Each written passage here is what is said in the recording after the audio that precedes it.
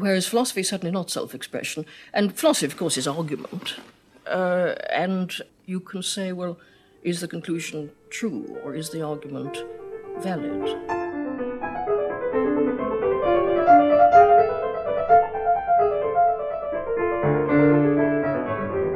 Welcome to the second season of 5 Questions, the podcast where we don't ask if the conclusion's true or the argument valid, but what they say about you. I'm your host, Kieran Setia. In each episode, I ask a philosopher 5 questions about themselves. There are 2 ground rules. One is that follow-up questions are allowed. The other is that the question I'm about to ask doesn't count as one of the 5. So could you introduce yourself, tell us a bit about who you are and what kind of philosophical work you do? To begin with, thank you so much for inviting me to do this. I'm Hannah Ginsborg, and I teach at the University of California, Berkeley. And I have done a lot of work on Kant, especially Kant's critique of judgment.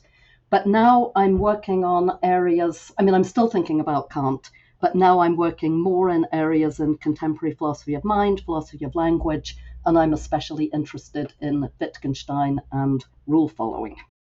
What was the path from Kant to Wittgenstein and rule following? Are those things closely connected in your intellectual trajectory, or was there a kind of swerve where your interests changed? No, well, actually, there is a trajectory, which is I actually started out being interested in rule following.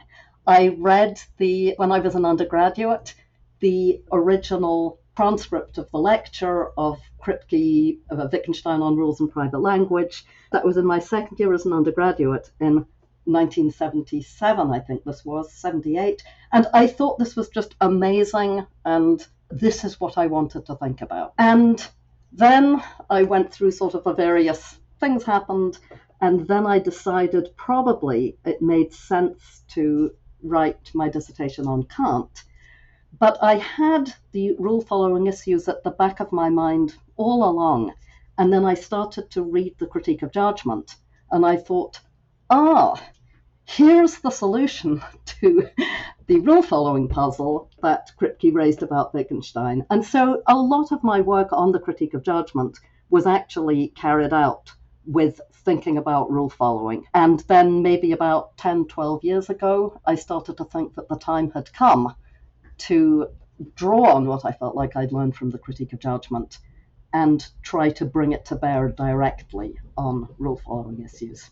Do you still think that the ideas you found in Kant are the solution to the rule-following problem, or has the view you've developed in your recent work on this shifted from that? No, it hasn't shifted, actually. I feel like that original idea that I had was on the right track. I think that the idea of the faculty of judgment in the third critique, which is, as I see it, the idea of a kind of normativity, the possibility of recognizing a kind of normativity that doesn't rest on reasons, is actually the way to make sense of rule following. So on this central thing, there's been a lot of shifts in the details of how I think about it, but the central idea has remained remarkably constant.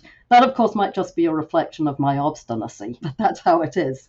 Well, we're trespassing already on the first question, talking about temperament and obstinacy. So I'm going to ask that explicitly now. So this is an Iris Murdoch-inspired question. She begins the podcast telling us that philosophy is not self-expression. But she also wrote, to do philosophy is to explore one's temperament, and yet at the same time to attempt to discover the truth. So does your temperament influence your philosophy? And if so, how? Well, that's really interesting that you segued, or that we segued from obstinacy into that, because my first reaction to the question, and for a long time this seemed to me like a reason why I couldn't possibly do this podcast, was that I felt like I could not answer this question because I have no idea what my temperament is. And I actually thought about this quite a bit. I thought, well, maybe I should know what my temperament is. And how would I find out? And maybe I should ask people. But the more I thought about it, the more I thought that, well, I don't want to know what my temperament is. I kind of feel like if I were to come up with a description of my temperament, it would somehow be limiting. I'd start thinking things like, oh, well, I shouldn't do that because it doesn't fit my temperament.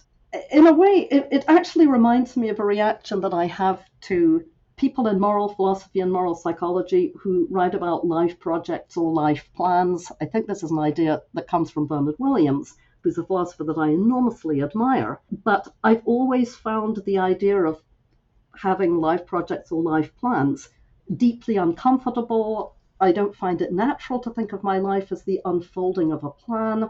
I think of it as happening in a much more haphazard and externally influenced way. And I think of the sort of temperament, what's your temperament question, in a similar kind of way.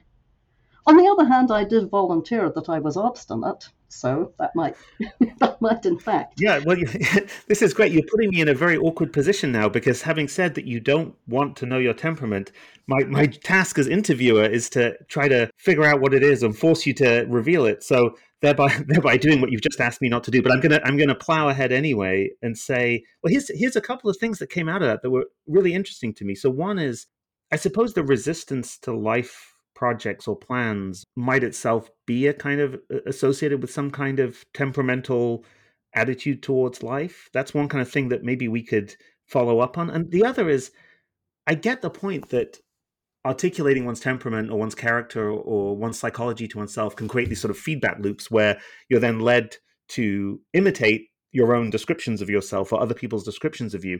On the other hand, there's also this thought that by knowing your temperament, you might be able to work around yourself, as it were, to be more free, have more autonomy. If you don't know about your temperament, you're sort of unconscious of how your life is being guided. So I guess I have two questions there. One is whether you think a resistance to big plans is a kind of temperamental feature that might show up in your philosophy. And the other is whether you think the dangers of knowing your temperament sort of outweigh the potential benefits.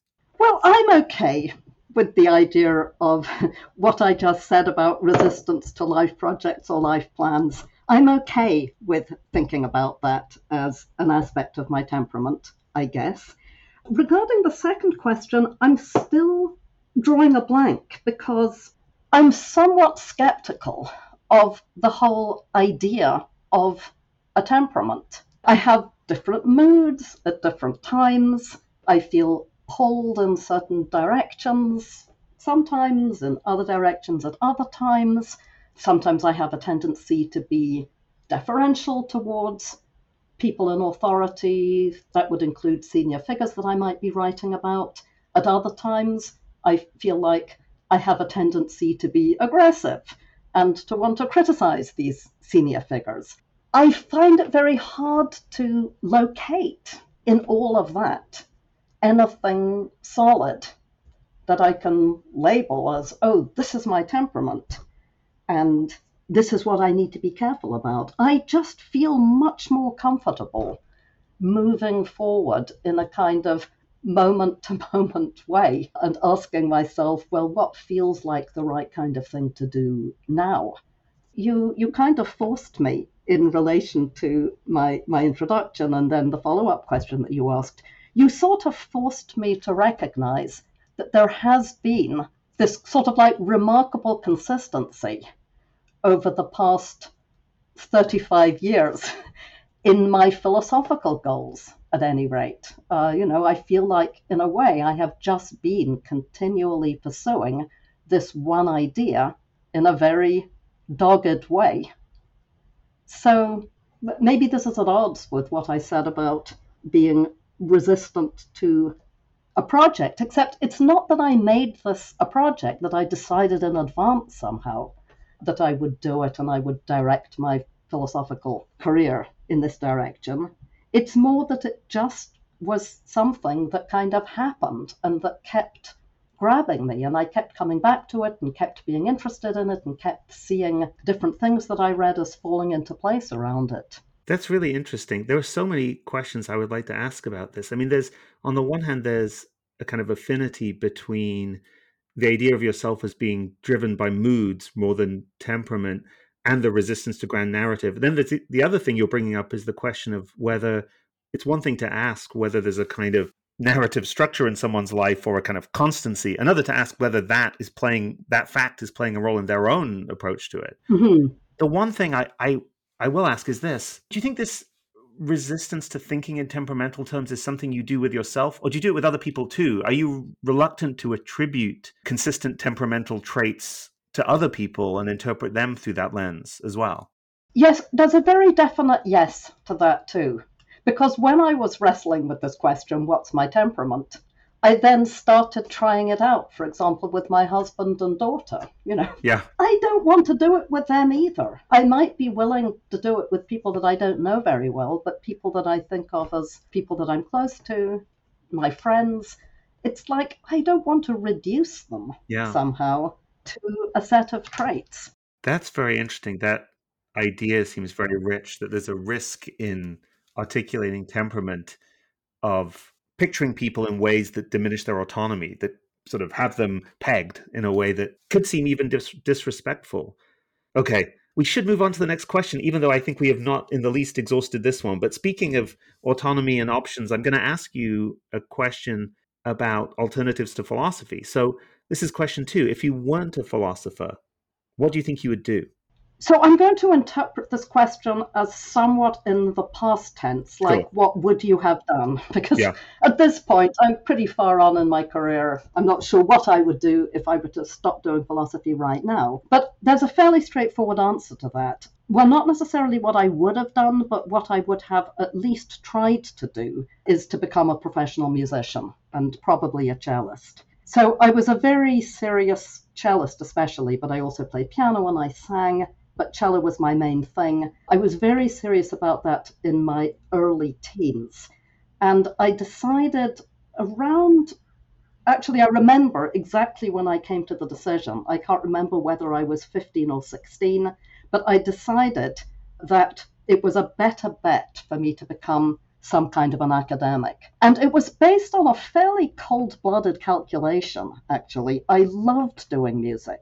But I could tell that, even though I was probably good enough to have some kind of career as a musician, the chances were very low that I would be able to have a very successful career. And I basically thought my chances were better as some kind of academic. I was very good in school. I didn't yet know that it would be philosophy that I would go into. Well, I do think being a musician, especially trying to be a soloist, is enormously difficult. Did you carry on playing, or was it the kind of thing where once you had decided you weren't going to pursue a career in it, it was frustrating to do it as an amateur?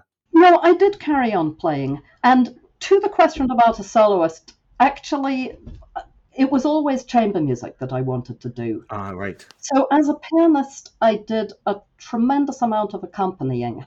My sister was a professional singer. I mean, so she was starting at the time, but from an early age, I used to accompany her. And so I got a lot of experience accompanying singers. I worked as an accompanist for a bunch of singing teachers, actually. So, I mean, I'm emphasizing this because one of the things that I loved so much about music was the very social aspect of it, or the very community aspect of it, doing something together with other people, which you do very little of in philosophy. Although sometimes I try to think of philosophical discussion in a similar spirit. Like, well, we're getting together and we're doing some improvisation together. I've also, at various times, I've done jazz, so I know a bit about jazz improvisation. But, sorry, going back to your question, whether I've continued, yes, but in my 30s, I injured my hand in a way that made it impossible subsequently to play the cello. And for a long time, I couldn't play the piano either. But the piano playing has come back, and I've been doing a lot of that. And I play with other people, with singers, but also with other musicians, any chance I get. What was that like when you were in the period of being unable to play? Well, it was incredibly frustrating. But then what I did was I started to take singing lessons. Uh-huh. Because that was something that I could still do. And I actually got quite good. My sister was a professional singer, and I was nowhere near in her league, but I found out that I had a pretty decent voice. And so I was getting quite ambitious. And then I've just had a career that's just been like filled with one injury after another. I had my daughter and I had a C-section, and something happened with my abdominal whatever. But then I had to stop singing. But around the time, and that was terrible, it was absolutely terrible, but around the time that I had to stop singing, I was getting a bit of the use of my hand back, and I was able to play the piano a bit. And then, because I couldn't play the really technically difficult classical stuff that I had been playing, I started to study jazz because there's much more freedom in jazz. It's not like, there are these notes here and you've absolutely got to get them right. There's a lot more flexibility in terms of being able to manage difficult passages. It's basically up to you how complicated the stuff is that you play. Well, it seems, if nothing else, your teenage assessment of the risks comparison between music and philosophy turns out to have been vindicated, that music was a precarious path to have pursued and philosophy was a safer bet. Well, that certainly was right. But I went through a period I think this was in my late 40s, and it was after I'd had all these injuries, where I went through, I know you've thought a lot about midlife crises.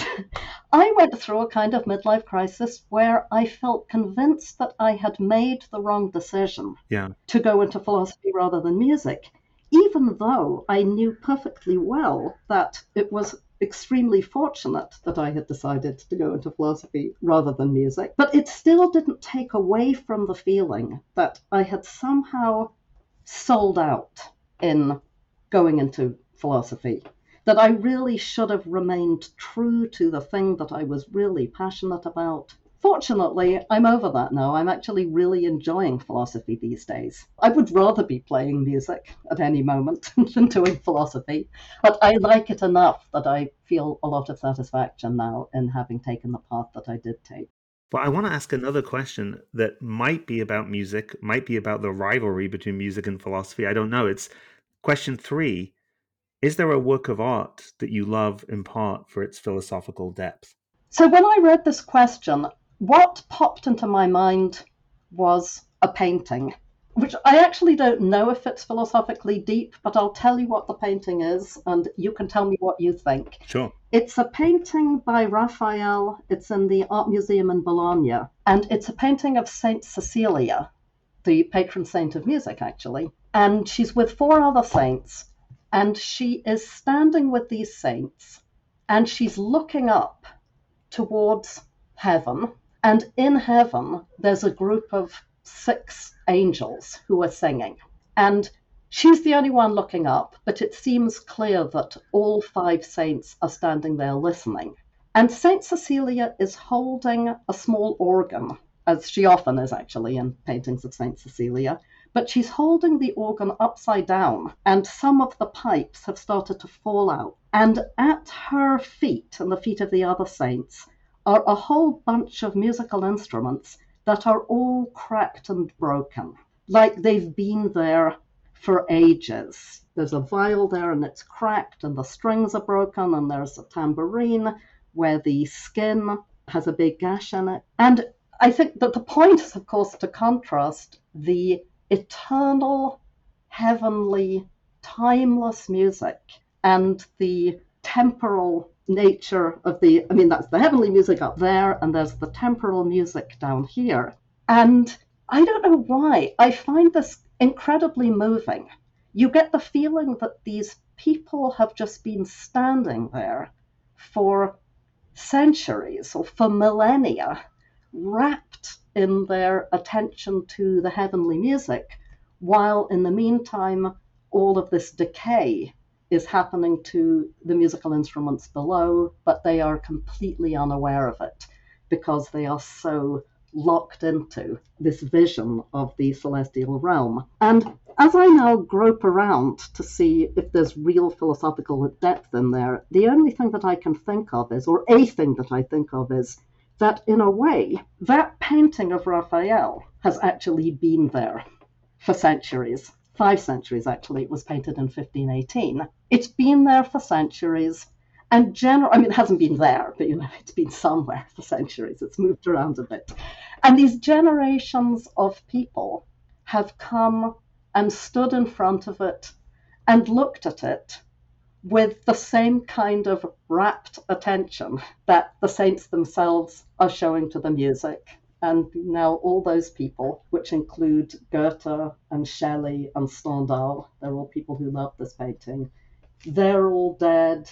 But yet the painting continues as something that has a kind of relative eternity or durability as this object of contemplation. It's an amazing painting. I actually looked it up while you were talking Oh, using yeah. the wonders of modern technology. And I encourage people to do that. I mean, it raises this challenge that religious art raises for people who are not religious. And maybe you are religious, but you didn't bring up the straightforward religious interpretation of it. Instead, there was a kind of challenge of figuring out what to do with the ways in which religious art can be incredibly moving if you're not simply reading it as an expression of awe at the divine music that puts into perspective all the mortal musical attempts of the group who are staring at heaven. Yeah, that's such an interesting question because, so no, I'm not religious.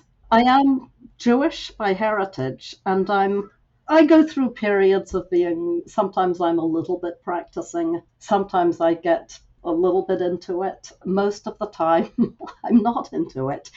But I love painting. I mean, I especially love Italian Renaissance painting. And so I spend an awful lot of my time looking at paintings that are not just religious, but deeply expressive of a religion, which is Christianity, which is actually completely alien to me. But I love these paintings. It's a puzzle. I think you just have to sort of see through the religious inspiration of them to the kind of, I don't know, human ideals that are somehow being portrayed there. I mean, did that happen with music too? Was the music that you loved and played, how much of that is also religious? Oh, tons of it. Actually, I've just now started looking into taking organ lessons because I love the organ and I've never had the opportunity to play it. And of course, organ music is so deeply associated with religion. So, yes, a lot of the music that I love is connected with Christianity, and it's the same kind of issue. I sometimes think that if anything were to lead me to be converted to Christianity, it would probably be listening to choral music by Bach or Brahms. I definitely think that the closest I get to experiences that seem like they're transcendent or there's some kind of incommunicable mystery that I'm in the presence of, it's listening to music. Not necessarily choral music, sometimes Bach, but sometimes like Beethoven late quartets give me that sense that there's something being communicated, but it's transcendent. There's another world there. Yeah. I'm going to take us down a notch from the exalted realms of religion and transcendence to a question about maybe about professional embarrassment, at any rate about your life as a philosopher, which is question 4. What's the most important work of philosophy you've never read? So I'm going to approach this question indirectly by telling you a true story, although I'll try to keep it short. I managed to get through my entire undergraduate program at Oxford and my graduate program at Harvard without ever taking a course in ancient philosophy, or indeed ever reading any ancient philosophy in any course. It's a bit actually shocking that the requirements were structured in that way, but still, I had my PhD and I had never read any ancient philosophy. And this was fine with me. I just wasn't interested. And then after I'd been teaching at Berkeley for maybe about 7 years, I did get interested in Aristotle. I started going to Alan Code's seminar. He was visiting at Stanford, and I commuted to Stanford and went to his seminar on Aristotle's metaphysics, and I got really interested in it. But I could never bring myself to read Plato. And then, really kind of embarrassingly, at a certain point when I was really far along in my career, at least 20 years after I started teaching at Berkeley, I thought, this won't do. I really should read Plato's Republic. This has got completely embarrassing. I must read it now. And so I did read it, and it was tremendously exciting.